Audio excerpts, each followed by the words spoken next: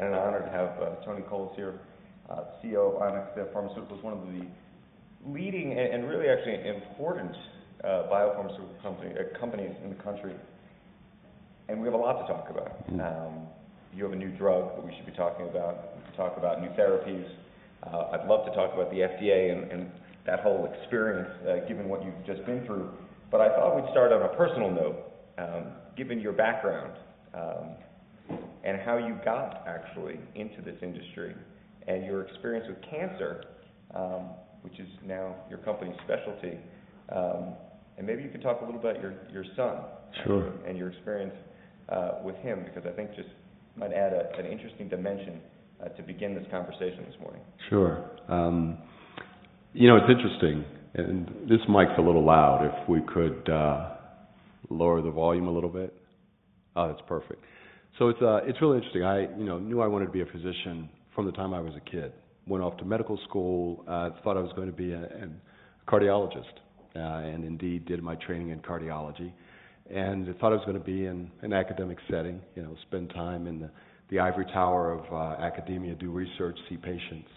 And I went off to public health school when I was training, and had one of these, and you've probably had these, I'm sure most of us had one of these lightning rod moments in thinking about how I could actually change the world. Really kind of a simple thing, but one of those reductionist moments when I literally, sitting in a class, came to this notion that there's probably a way to affect change more than just one life at a time, which I loved. I loved patient care. I loved seeing people, loved taking care of them, loved having them confide and work with me to get better, but there was something missing about the levers to actually affect change on a broader level. So I thought about going to Capitol Hill and thought about working in the private sector, and Merck Pharmaceuticals called. And we had worked with Merck at Mass General, which is where I did all my training. They funded one of the programs that I was running. It was a minority recruitment effort. They learned about what we were doing and gave us a grant. And about midway through the grant, I got a phone call, and Merck said, would you ever come to the pharmaceutical industry? Well, it was just at this time that I was having this moment of how could I actually affect change at a broader level. And I said yes. And it took a little while to figure out the right job. But one of the most important things that happened in those months as I was deciding was I met one of the most incredible men in the industry, a guy called Roy Vagelos, who was himself a physician, was CEO of Merck at the time. When Merck was in its glory, it had been America's most admired corporation for 7 years running. And that was all due to Roy. And Roy took me into his beautiful wood-paneled office on the 7th floor of the headquarters in New Jersey. And we sat and we had a conversation about physicians setting out to make a difference in the world. And I listened to his story and learned that it was actually possible. And it was that conversation that interested me in coming to this industry. Let's fast forward and talk a little about your interest, though, in cancer. Your son, sadly, but happily now, is 25 years old, cancer survivor. Yeah, no, so that was, so I'd been in the industry for 10 years, big pharmaceutical company experience, which informs what I do today. And been doing this for 10 years, and our son, my wife Robin's here with me, our oldest son, Andrew, developed arm pain. There you go. I developed arm pain, and he was playing baseball. We thought he was a typical teenager, didn't know what to make of it. And 3 months later, he had a protruding sternum, which worried me. I noticed it, and I thought, well, we've got to get him evaluated. Turns out that he developed a variety of symptoms, and we were rushed to Memorial Sloan Kettering the day after he had a CT scan, which showed he had a huge mass in his chest. And there are all sorts of stories to tell around the interactions and what happened in the house that night before we went, and all of those things. But to make a long story very short, once we received the diagnosis of non-Hodgkin's lymphoma, our world changed. It just, as you can imagine, anyone who receives this kind of, information about a loved one or a family member. And he started chemotherapy, had a great effect, went into remission, and 6 months later relapsed with an even more virulent form of non-Hodgkin's lymphoma and required a bone marrow transplant. Neither of us were matches, nor were his siblings, and so we went on this hunt across the country to try to identify a donor. We eventually found one, a lovely young woman from Tucson, Arizona. And that's another story, but it was all about her reluctance and this urging she felt to just donate and to sign up for the registry, which is ultimately what saved Andrew's life. He's now 25 and living in LA and working and has finished college. But that experience of the long list of things it taught us gave me insight into what I do today. So I went, he had one round of chemotherapy, came home, his white blood counts fell, which is typically what happens with this kind of chemotherapy. And I had held a vial of GCSF, which is granulocyte colony stimulating factor. It improves the white blood count. Literally standing in the kitchen in our home in Princeton, open the refrigerator, take the vial out, and I stopped, recognizing that this vial, which came from this great industry, would help save his life. And that changed my perspective about this industry forever. It was an intellectual exercise up until that point. I loved what I did. It was terrific fun. It was great fun marketing and educating physicians. But then it was personal. And then, at that moment, I thought, not only can we change lives, but we can actually save them. Right. Let me ask you, there seems to be a great disconnect in this country around the pharmaceutical industry. There is this sense of hope and promise, which you have just articulated very well, and also a remarkable sense of frustration about the cost, about the process, about so many components of the business. And I'm curious how you sort of square that circle these days. Well, let's pick up the story that we just finished with Andrew. I would have paid any amount of money, right? We were comfortable but not wealthy, but I would have paid any amount of money, including selling our home if it meant saving the life of our son. And I've long held that anyone who makes a decision in healthcare should have an up-close and personal experience, because then you'll really realize that there's no value that you can put on a life. You know, we can have a debate about hours or days of extending life versus weeks or months versus years, and we can have that conversation. But when you're sitting at that moment, there's almost no price that you would pay. And this is a business. This is a business that focuses on return on investment. And what very few, I think, well, we do a poor job in this industry of helping people understand that it takes from idea conception to therapy on the market 10 to 12 years. 10 to 12 years. Nothing else in the business world takes that long usually. Maybe the making of a movie. Your newest drug cost $1 billion. The newest drug has cost almost $1 billion. And on average, that $1 billion, and you don't actually know that you have something that will be approved at the very end. You assume all of this risk, and you're well into the spending. You've probably spent $750 million before you have a sense that this could actually make it to market. There are very few other business models where you have that kind of risk and that enormous capital outlay. Let me ask you about the payoff, though. So you have this new drug, Kyprolis. Am I pronouncing that correctly? That's it, Kyprolis. Kyprolis. Should be, or we think it's going to be approved officially by the FDA at the end of this month? The decision date from the FDA is July 27th. July 27th. But it has already, the advisory committee has already... The advisory committee took place 10 days or so ago, and it received a unanimous vote, 11 to 0. Explain to the audience what the drug is first, and then I'll Good. This is a drug for a type of blood cancer, for multiple myeloma, which is unfortunately uniformly fatal.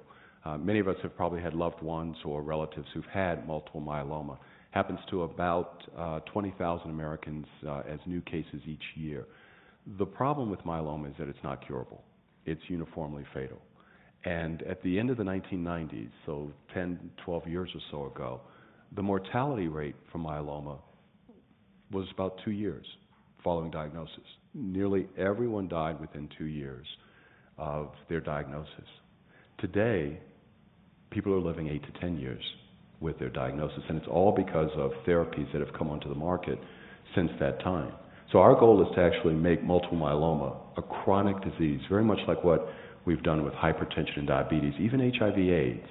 which if you think about what happened with the HIV/AIDS crisis in the beginning of the 90s, where literally everyone was dying from HIV/AIDS, today it's become a chronic disease. So that's our goal with multiple myeloma, and Kyprolis actually goes right to the heart of the cause of myeloma and actually treats it and has some really remarkable data on the survival. Extends life by how long? It extends life in the sickest of the sick patients. So these are patients who've exhausted all possibilities, right? So there are, they're in this trial, that all received a median of about 13 therapies. I didn't even know there were 13 therapies to treat myeloma, but they had all received about 13 therapies.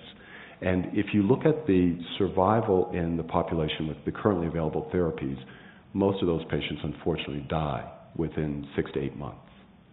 With our therapy, they're living as long as 15 to 16 months, almost double the amount of time. Now, that's not days and hours, that's not weeks, that's months. Okay, but so here's the public policy question. Let's go back. How much is this going to cost to extend life for that amount of time, which is not trivial? So we don't know yet. We're waiting for the final approval to make the determination of what the cost will be. But what are the competitor products for treatment of that? There are other therapies that are on the market that on a monthly basis cost about $7,000 to $8,000 on a monthly basis. So I'm assuming you probably can charge more. Well, we're evaluating what we want to do in that circumstance, and we have not made the final decision yet.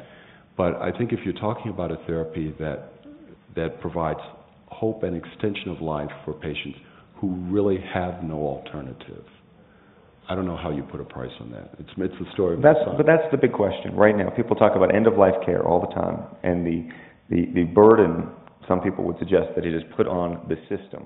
How do you think about that issue? How do you think about the costs related to end-of-life, related to the utility of life, and related to quality of life? So let me share another story with you, because as you can imagine, my life and my job are filled with stories from patients. One of the things we do at Onyx is every 2 months we invite a patient to come in and speak to the employees. And we had a patient come in February, a patient I met at an investment conference, a banking conference. I'd finished a presentation on the stage just like this, had stepped off the stage, and this very tall, very nice guy walks up and he says, "Tony, I just wanted to meet you, and I wanted to tell you thank you, because I take Kyprolis. I'm the father of 6 kids, and it is keeping me alive." Well, you can imagine what that did to me He's part of the in study. that moment. He's not actually part of a study. He's being treated at a myeloma center in Arkansas that is running a small set of studies at that center using Kyprolis. But you can imagine what that did in that particular moment. And that's actually how I led the conversation with 150 investors from Wall Street. So we're always talking about return on investment and earnings per share, and we're talking about R&D spending, but there was nothing to do in that moment but start my conversation with Wall Street with that anecdote, because that's the most poignant and the most powerful. So we invited him to come in, speak to our employees, and as I learned more about his story, he was failing in July of 2011, literally had given up hope and was dying.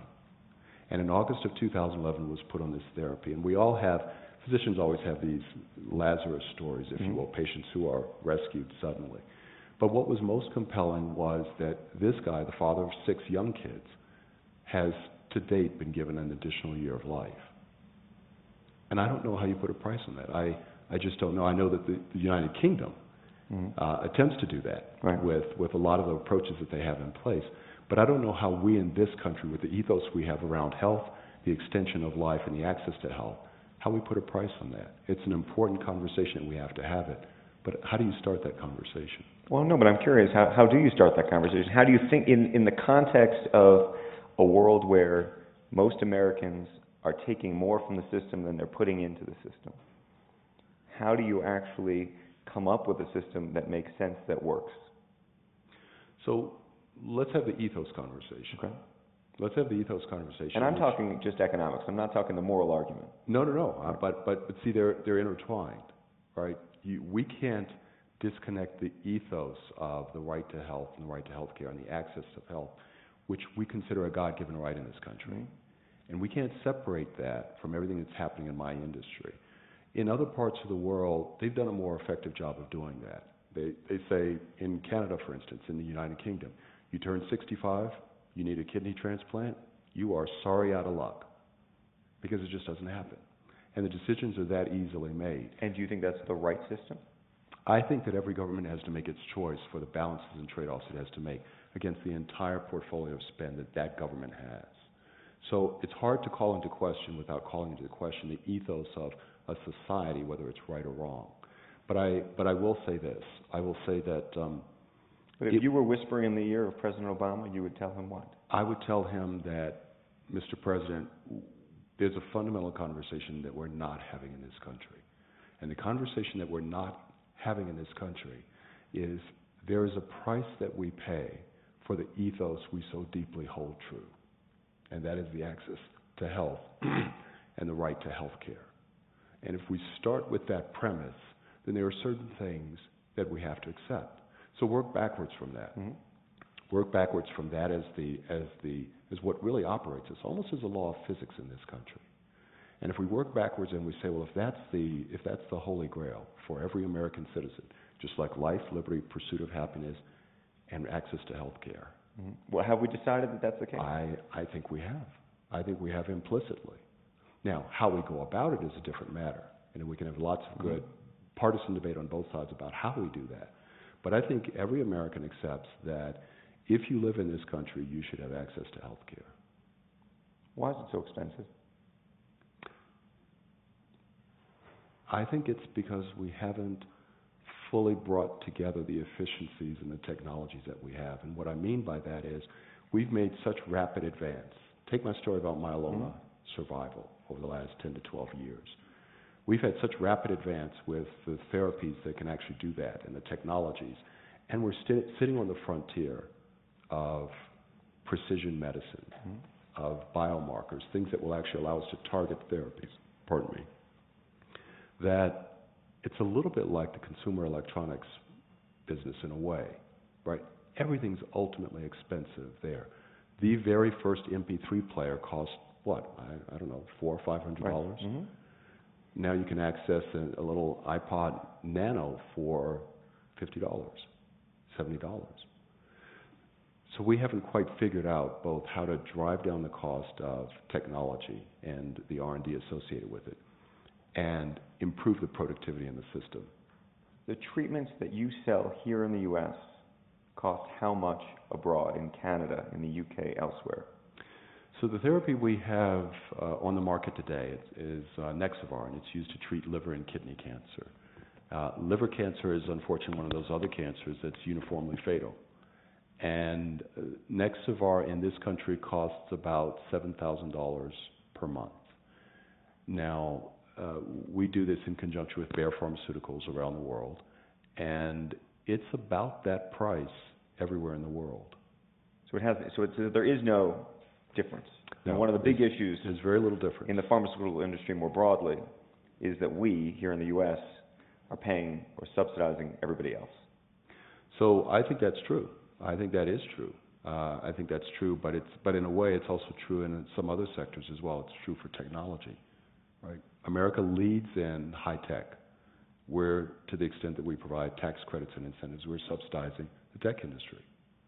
So why is biotechnology and why are biopharmaceuticals very different? Now, I'll share one thought with you. China, a really interesting market, and it's on the lips of everyone these days.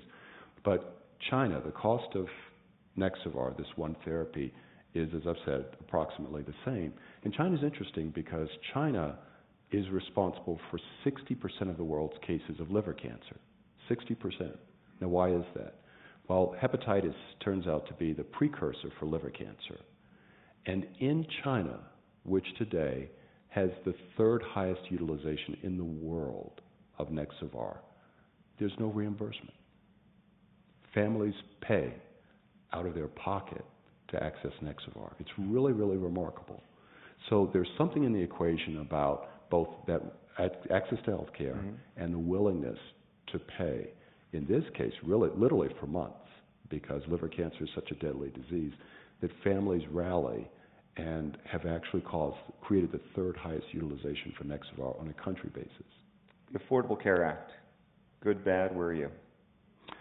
The Affordable Care Act is important. We have always believed in access to health care for all Americans, and long before the debate really started. I think I'm a physician, I'm the father of a cancer survivor. It'd be unconscionable for me to imagine in a country that I live in where Americans couldn't access health care. I think the Affordable Care Act goes a long way towards what needs to be done. I think there are some things that need to be examined in addition to what the Supreme Court has just upheld. Like? Well, I think we have to take a good look at medical malpractice. I think that's an area that's ripe for reform. And it's ripe for reform because so many physicians practice defensive medicine. So the prescriptions, the cost of diagnostic tests, are all part of this. I'm so afraid of being sued by a patient that I'm going to go the extra mile.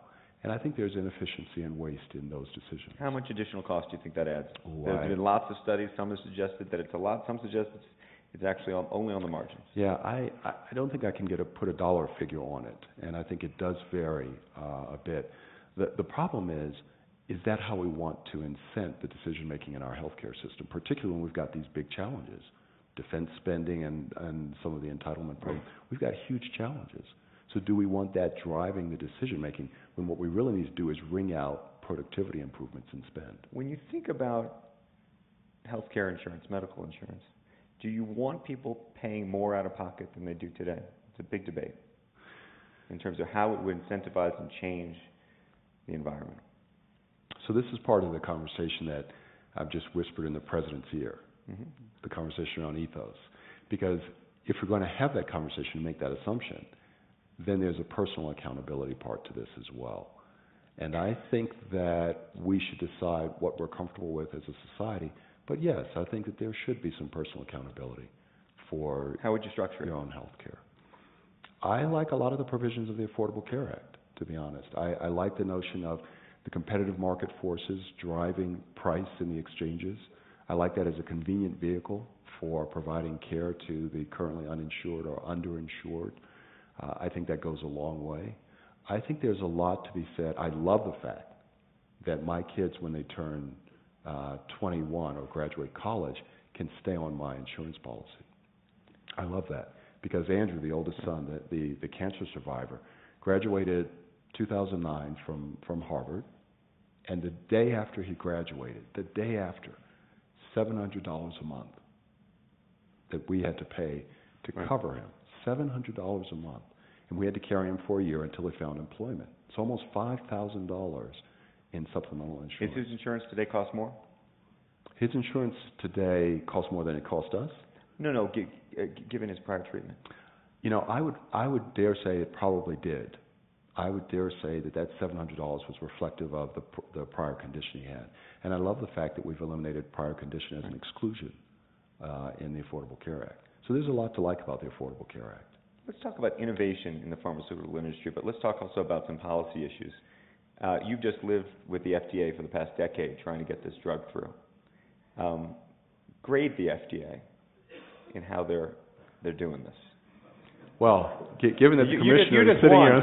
here, No, you just won, but it took you 10 years. Well, given that the commissioner's right on the front row, I know. I'll answer this way, and this is an honest and it's a true answer, and it's actually something I reflected to Dr. Hamburg yesterday. The decision the advisory committee made 2 weeks ago, 11-0, to unanimously support the approval of Kyprolis, was one of the most wonderful decisions, not because it was a therapy we care about, but because of the way the FDA approached it. Now, you've got to follow the arc of what's happened in this country with drug regulation. So just give me a few seconds to do that, because I think that's really important in the context.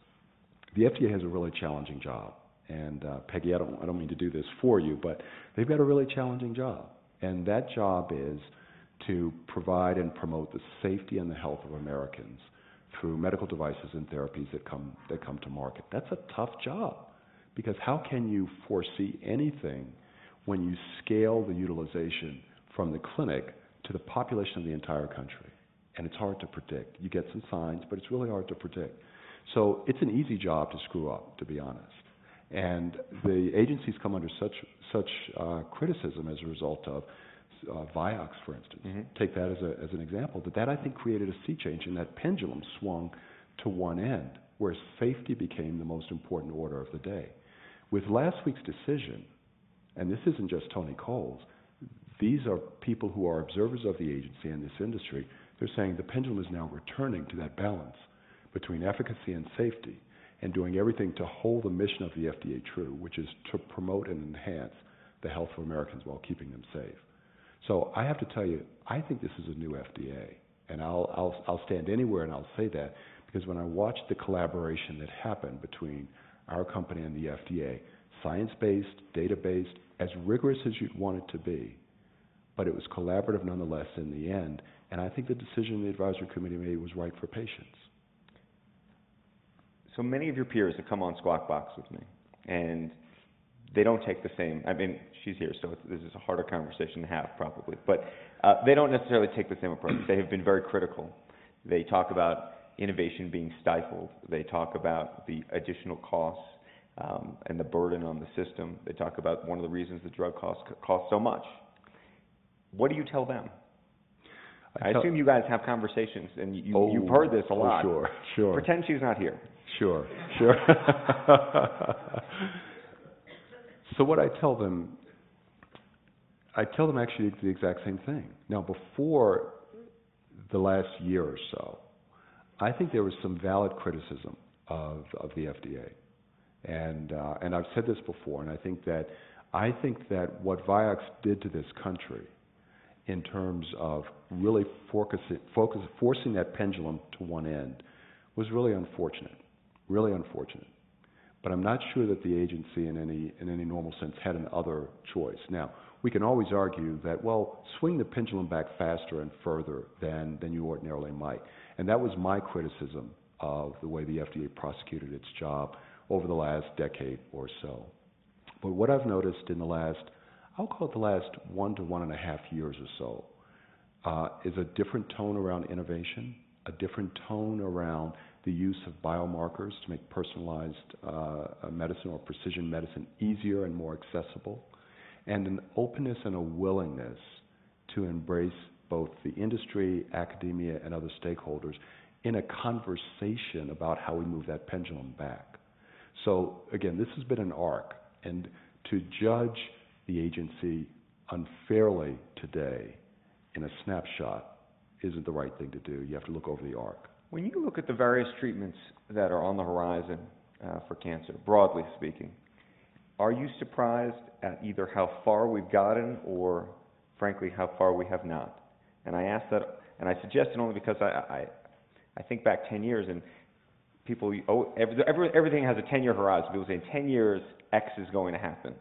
And given the amount of money that we have spent on research and development, some people suggest that we have not gotten far enough. And that's a glass half empty approach. You may have a glass half full. I'm a half full guy by nature, so I will tell you that we've actually made a lot of progress. So think about this as a paradigm. Think about the pharmaceutical industry of the 70s, 80s, and 90s. It was all about big blockbusters for chronic diseases, hypertension, diabetes, psychiatric disorders, all those things. The really smart pharmaceutical companies figured out within the last decade that what you actually need to do is find new opportunities in specialty categories. So take central nervous system disorders, for instance, Parkinson's and Alzheimer's, which are really big areas of focus for pharmaceutical companies.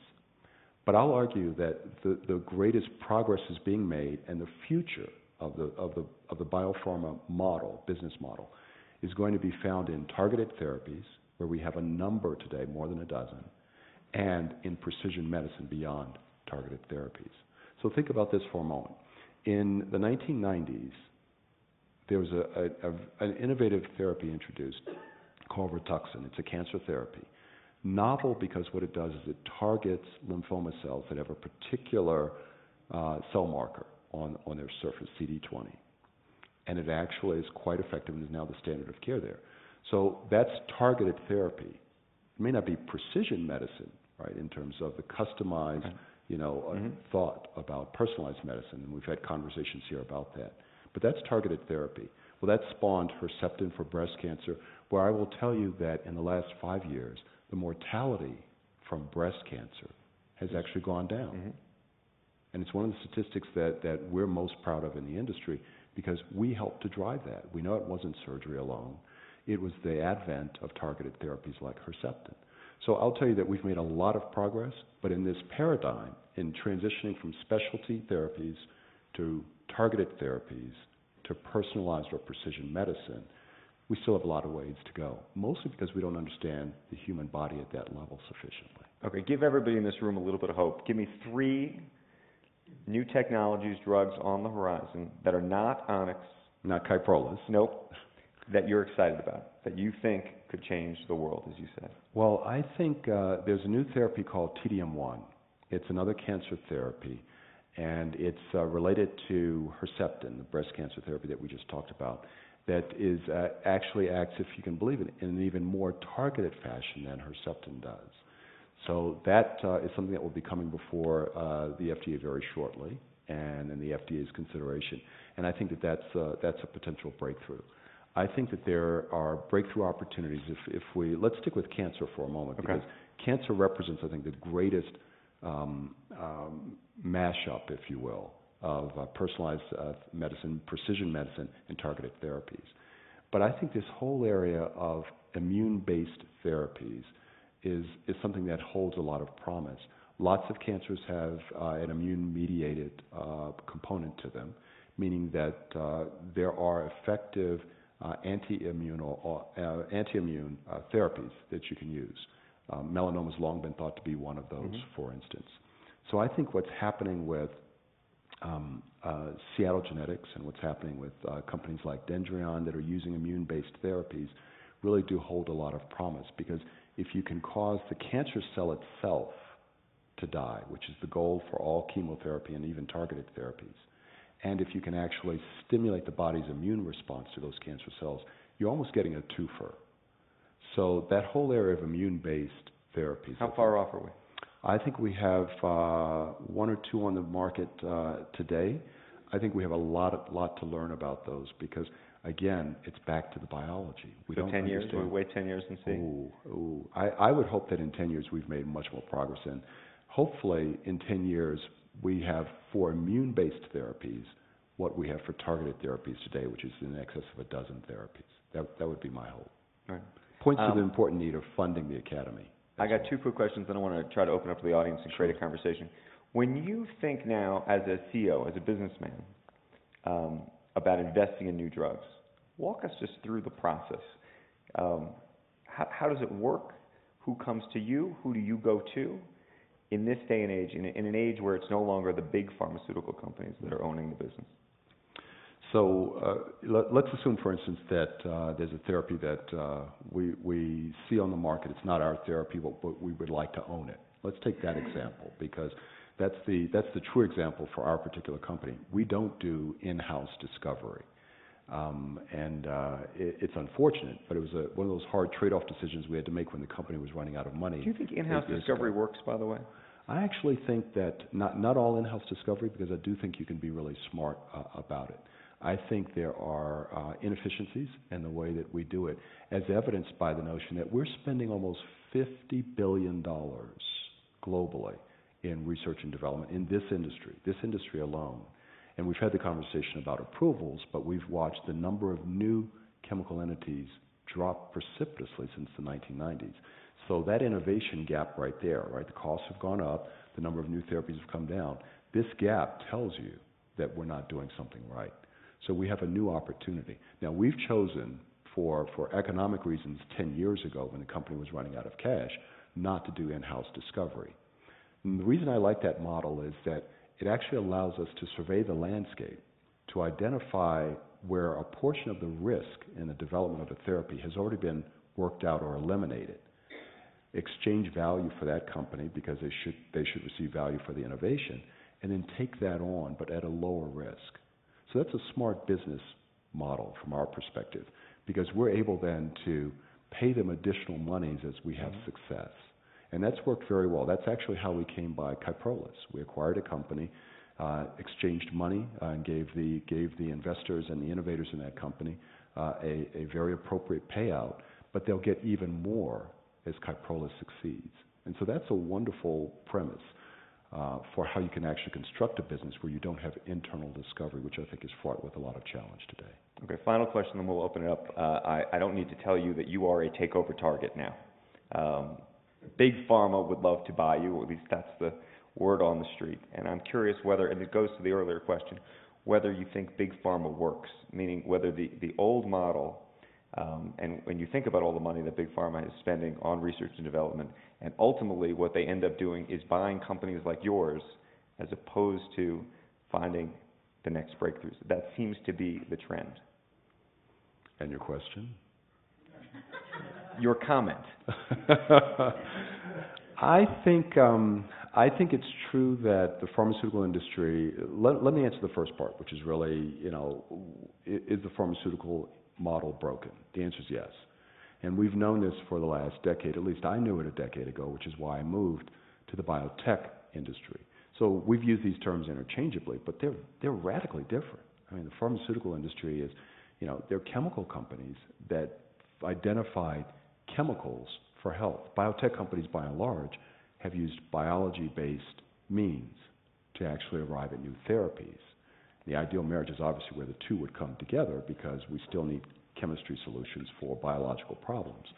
But that fundamental difference and the ways that they've actually had to discover drugs, I think, doesn't work anymore. And certainly not at the scale that we need and the efficiency that we need. I think it's possible to actually turn around a pharmaceutical company, but I think it requires such a sea change in thinking that you're really trying to move the Titanic or the Lusitania around on a dime. And these are companies that are 50, 60,000 people. And what's really required is the deconstruction of that company to its essence, and then a revisiting of these basic issues of precision medicine and targeted therapies. Okay, then final. Is there any advantage for your company to be owned by a larger one in this day and age? Given that answer. Yeah, I would argue that we can do what we do better by remaining independent. The agility, we are, at the end of this year, will be 700 employees. So it's much more effective. We were 130 4 years ago. So not only are we creating jobs for the economy, which is important, but our ability to be agile, to be nimble, all the important decisions happen in one place. They happen at my desk. And I'm always around. So, and I'm really clear about where we need to be heading, because what we haven't talked about is what I'd call conscience-centered leadership, or principle-based leadership. And this is the one great lesson I learned from Roy. Always do the right thing. And I think that gets lost sometimes in a big corporation. The interests are varied and multiple, and I think there's a lot that needs to be deconstructed about the pharmaceutical industry. I think the biotech has its own set of problems, but I think we are moving in the right direction. Okay, let's open it up. Thank you for this. Let's open it up. I know we got a lot of questions. We'll go here in the front, please, first. Hi, I'm Grace Bender, and I did not know about your multiple myeloma drug. I'm thrilled to hear it because my brother has just had his second bone marrow transplant and is in remission. Do you have any clinical trials going where someone is in remission? Because they know he'll come out again, where he could take this drug? And what is the longest amount of time someone has lived having not had any bone marrow transplants, just using the drug? So we do have some trials. They're happening on a smaller scale by independent investigators, but we can follow up a little bit more offline, and I can give you some more information.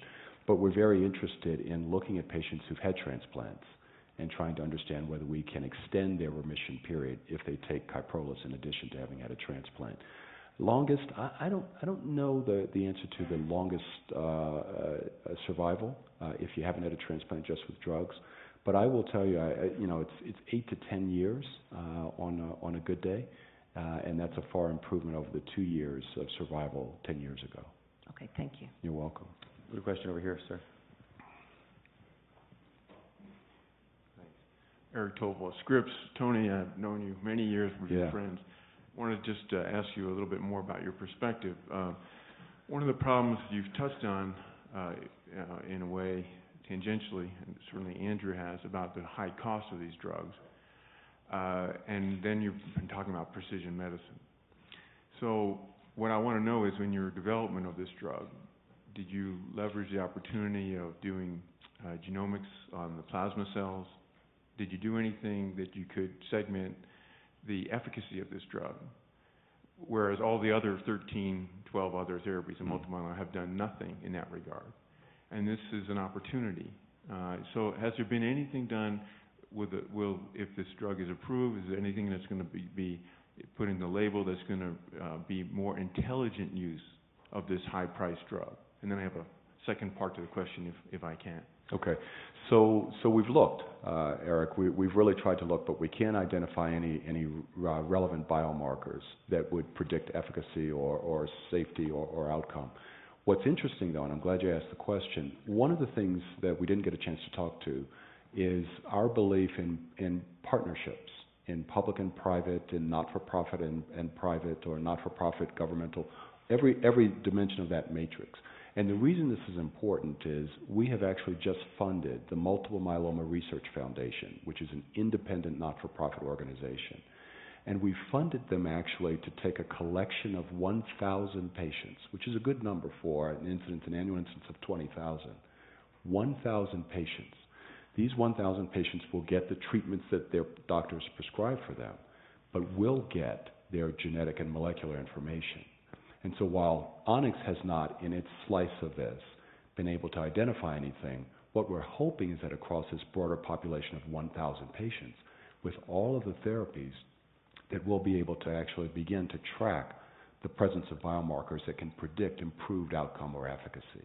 Now, it's a wonderful idea because we're doing it collaboratively with the other myeloma companies. So, we're intense competitors all over the place. But this is the one pre-competitive opportunity we have to actually get at the heart of what you're saying. And we so strongly believe that this information is important that we were one of the first to sign up to do this. Well, that's encouraging. Overall, I've been concerned there hasn't been enough aggressive effort in the science behind identifying where the drugs work or not. The other part of the question is regarding costs, and not just, the paradox of the cost of insurance for your son, $700 a month, versus a drug, $7,000 a month. But it's really concerning that the whole industry, life science industry, is migrating to, for example, cancer biologics because the routine cost is so high, $100,000 or more. Yesterday we were talking about Kalydeco, which is $294,000 a year. So this is just breaking the backs. And I wonder, your perspective is, how can this be sustained, these high-cost drugs? What can be done to bring them down outside of the precision medicine possibility? Well, I think one of the things that will help will be the improvement in our understanding from things like this multiple myeloma research collaboration, for instance. So if we have a much better understanding, I don't accept the simple notion that prices will continue to rise and rise and rise over time no matter what. I actually do think that as we learn more about, call them individual patient gene signatures or the genome of a particular patient, we can actually find more efficient ways to develop these therapies. And I think that efficiency can begin to push against this $1 billion estimate that I've given. And if this is a return on investment business model, which as a business it has to be, then I think that there's an opportunity for some slack in all of that as we learn more about the genome and relevant therapies that are most efficacious, as we decrease development costs, as we work with the agency, for instance, to actually shorten the time through which we have to answer these important questions. Because if you've got an enriched population with a genome signature, hopefully you can actually get to an answer much, much faster than we've been able to today. All of those things will actually impact the cost. We have another question right over here. In between, what is your return on investment threshold? We actually don't disclose it, and it's because it's not relevant for us in all instances, because we actually look at the need in a particular marketplace. This is another thing that actually my experience at Merck taught me, and this will sound like motherhood and apple pie, but it is how my judgment is informed. And I remind the employees at Onyx about this all the time. But somebody's putting together a spreadsheet saying if we invest X, we're going to get Y. That has to be done, right? We're a business. What is that baseline for you? Well, let me finish my George Merck story. Okay. So the first few months of coming to Merck, you learn about George Merck, who was the founder. And George Merck gave an impassioned speech in the 19th century, and what he said is, if we put the patients first, the profits will follow. Okay, we will leave it there. Yes, sir. Tony, it's great to see you again. Hi, Chris. I just want to first off thank Robin and you for your leadership when we 5 or 6 military officers came to Bristol-Myers Squibb as corporate associates, and you were a wonderful leader then, you're a wonderful leader now, and just want to thank you for that personally. Thank you. My question about venture capital and life sciences, I was wondering if the dollars are still there, like they were 10, maybe 15 years ago, or if you've seen a drop in terms of the amount of life sciences venture out there. And then number 2, where are the venture life sciences dollars going these days? Other than Onyx, of course. Yeah. Where are the venture dollars going in the life sciences? So we have seen a decline in the amount of venture funding that's been put to work, and there are probably venture capitalists in the audience. It's been more difficult for venture capitalists to raise funds, quite honestly, because of all the dimensions that we've talked about, not the least of which is the global economic condition, which for the first time has been a macro environmental condition that's affected this industry. We've been largely impervious to those kinds of things, except for the last 4 or 5 years.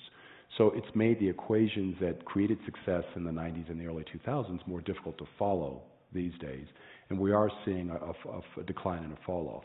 Where are the dollars going now? Many of the dollars are actually going into targeted therapies and into personalized medicine. Interestingly enough, there's a burgeoning new field that is trying to pair targeted therapies and precision medicine with healthcare IT. And so if you think about that as the next frontier for what happens and unfolds in the next decade, all the information that Eric's asking about has to be assimilated and in some format that's coherent, provided to the provider or the decision maker and or the patient, who increasingly is making the decisions, to make a therapeutic choice.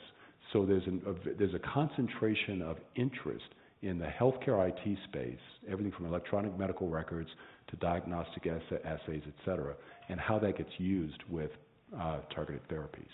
Okay, I think we got about 2 minutes left. Why don't we try to sneak in? We could try to go rapid fire and sneak in 2 questions if we could. If you go very fast, sir, we will try to do that. My name is Don Flax. In 1949, I was a sophomore in Bronx High School of Science in New York, and we made a field trip to Sloan Kettering. In 1949, if you had a portable radio, you'd probably be lucky if you got a clear AM radio station. Today, with the proper equipment sitting here or sitting in an automobile, you can make a phone call around the world. You can make a television phone call to people. You can get driving instructions. You can watch 300 television stations. My question is, are you convinced that this extraordinary power, electronic, invisible power, is not contributing to cancer? So I think it's unknown. I think there have been hypotheses about, for instance, cell phones and the incidence of cancer. There's got to be something to that. We talked yesterday a lot about the various causes for disease, environmental, lifestyle, and et cetera. So it wouldn't be surprising if there weren't some correlation, but I think the data are still very thin. Do you put the cell phone to your head? I actually use a headpiece. Bluetooth or wire? Bluetooth. Okay. Let's sneak in the last. We will do it really rapid fire, and we'll sneak it right in. My name is Amir Levine. I'm a neuroscientist at Columbia, but I'm also a physician. And I remember when I was a medical student seeing actually a multiple myeloma patient sneeze, and actually broke both of her hips because of that. And so it's great to have these medications, but my concern is that there's more of an incentive to turn conditions into chronic diseases rather than finding a cure, because if the profit is the bottom line, so it might be more profitable to do that. So that's what I wanted to. So we disconnect. I'll disconnect that for you right here. As a physician, I can tell you I have no interest, no interest whatsoever in not curing a disease that's within our means to cure just on a profit basis. I can tell you right now definitively that Onyx as a company would never do that. If we've got a cure within our grasp, we will bring that therapy to market and will not circumvent anything for a profit motive. We just won't do that. It's not the right thing. It's unconscionable, and I couldn't live with myself as the father of a cancer survivor if I did that. But even if you don't have that, but let's say in terms of the thinking about the research that you would do, would it be more profitable to look for solutions that will create a more chronic condition? I guess it sounds unconscionable, but at the end of the day, if the profit is the bottom line, it would make sense. Well, I'd say not in any company that I would ever run or want to be with. Okay, we're going to leave the conversation there. I want to thank you, Tony, for a tremendous conversation and the That was important great. work that you do every single day. Thank you Very much. And thank you for some wonderful questions. Have a wonderful day this afternoon.